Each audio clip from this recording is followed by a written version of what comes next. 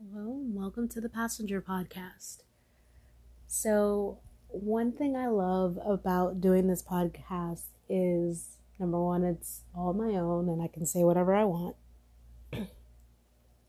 And that means coming off as hypocritical or contradictory in many forms and fashions. There are literally times where one episode I will have one school of thought, and then the next episode I have totally flipped the script. And I own that and I'm okay with that. Not necessarily the most, as a listener, that can be a little bit of a challenge, but I promise it's all me. Especially as of recently. When I first started this podcast, it was very, very hard to get into the habit of actually putting my thoughts out there verbally. Just not worried, just super worried about opinions that would come back my way, etc., etc. And also just the trouble that I had expressing myself in that way. Never having that that outlet or that outlook.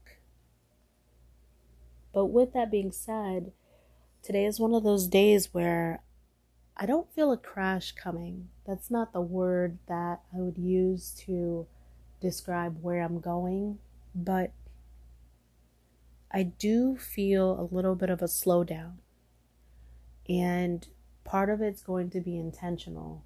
And it kind of reminds me of places like New Orleans and places where there's flooding, how they will purposely open like a dam, or they'll purposely flood a certain area to keep another area from flooding.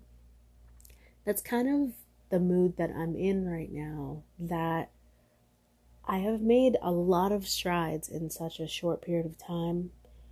Everything from eliminating toxic people, to getting a place, to entering intensive therapy, to forging new relationships, potential relationships with people that I've met. And it is like sensory overload for someone who has been isolated for so long to work at this pace. And no pun intended, the word work, finding work, doing interviews. It's not a feeling of overwhelmed. And that sounds so backwards. I'm not overwhelmed, at least not yet, in the same way I used to be prior to adding medication to my regimen and anti-anxiety. I'm not overwhelmed in that way. And the way that I know that to be the case is I'm not curled up in bed. Now, here's the contradictory part. I feel like crawling in bed. And the reason I think I'm leaning towards that is because I don't need to stop. I just need to slow down. And I have to really be careful with the slowdowns, because the slowdowns become stops. And similar to that phrase, an object in motion stays in motion. I have a lot of momentum coming out of the inpatient facility. And then to have that momentum, I have to be very careful in how I slow the momentum down. Literally like a train. A train doesn't come to a complete stop in just a second. It goes for miles and miles. It takes often for a train to come to a complete stop. And that's what I need to do. And be very, very cautious of how I do it. And for me, what's helped is doing this podcast and getting my ideas out. That has been one of the biggest things. It's an open communication to myself and to the listeners, but I think it's also important for me, and I hate it. It's also important for me to stay connected. All I want to do is, most of the people that I've met, friends and family, all I want to do is just power my phone back off and tune out the world. But what I am realizing is that clearly it's a choice, number one, but it is more of a matter of habit at this point. Because if the anxiety is not as high as it usually is, and I'm not feeling as overwhelmed as I normally am, why am I still doing the things that I did when the anxiety was high? It's now a matter of habit that I curl into bed when things don't go so well or become too much. It's time to change that approach. And yes, I'm going to take it slow tomorrow, but not in the ways that I've done in the past. That doesn't mean stay in bed all day, brooding and thinking of all the things that I did wrong, everything I need to do, where I failed. I need to take a different approach. And what does different look like?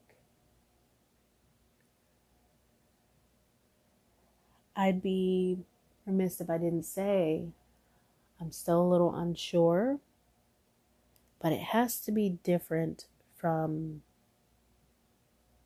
what I've been doing.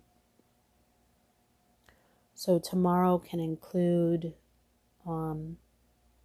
maybe doing some laundry,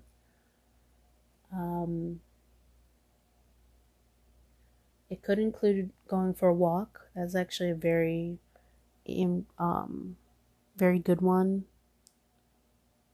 But it may be also a day that I take to check on others, do kind of like a mental check-in. But it's not going to be a day that I do a lot. The most important thing is that I don't do the things that I did previously, which is just sleep all day or lie in bed all day. That is the temptation that I am resisting. But I'm not going to put any pressure on myself, at least for tomorrow. And I'm hoping that by letting a little bit of pressure out of the teapot, this will prevent a crash. This will prevent a crash, because it's the crashes that have destroyed me. It's been the crashes that the 5, 6, 7, 8, 10 days in a row of nothingness. You cannot live a stable life being tuned out for 2 weeks straight, multiple times. You can't. I don't care if you have the best job, if you're self-employed, if you have kids, if you're married, if whatever your situation is. Zoning out for 2 weeks straight, repeatedly, frequently, just that alone is going to ravage your life. And that's what I've done. If I didn't run, I would hide. And I want something different for myself, and that's a running theme from ever since getting out of the hospital. I want something different for myself. I have to trust that I have to do things differently. And one thing I can be grateful for that I'm not fighting against anymore, I'm not fighting fatigue. Right now, I feel tired. Tired is totally different from fatigue. Right now, I feel tired, and I should be. I had a long day. That's great. That's fantastic. I didn't take any naps, except for some meditation earlier in the day. But that's great that I feel tired, because I should feel tired because of the kind of day that I had. That's fantastic. The fatigue is a whole different story. And so once again, I have to separate what has been, because I've allowed it to be unmanaged for so long, what has become habit that I'm still continuing even though the anxiety is under control, at least being managed. And lying in bed all day is one of those habits that needs to change immediately. If I learned anything from these last few days, it is that lying in bed all day is a total privilege for a plethora of reasons. I will never forget the conversations I've had with patients at the facility that I was at, and my roommate, gawking at me pretty much, just like, wow, like I wish I could shut the shades and curl in bed all day. But guess what? She can't. She's a mom, and she has other obligations. So I say that to say, even the privilege, even the ability to tune out the world for such long periods of time, even though I only hurt myself, it is a privilege in itself. Everybody doesn't get to turn off.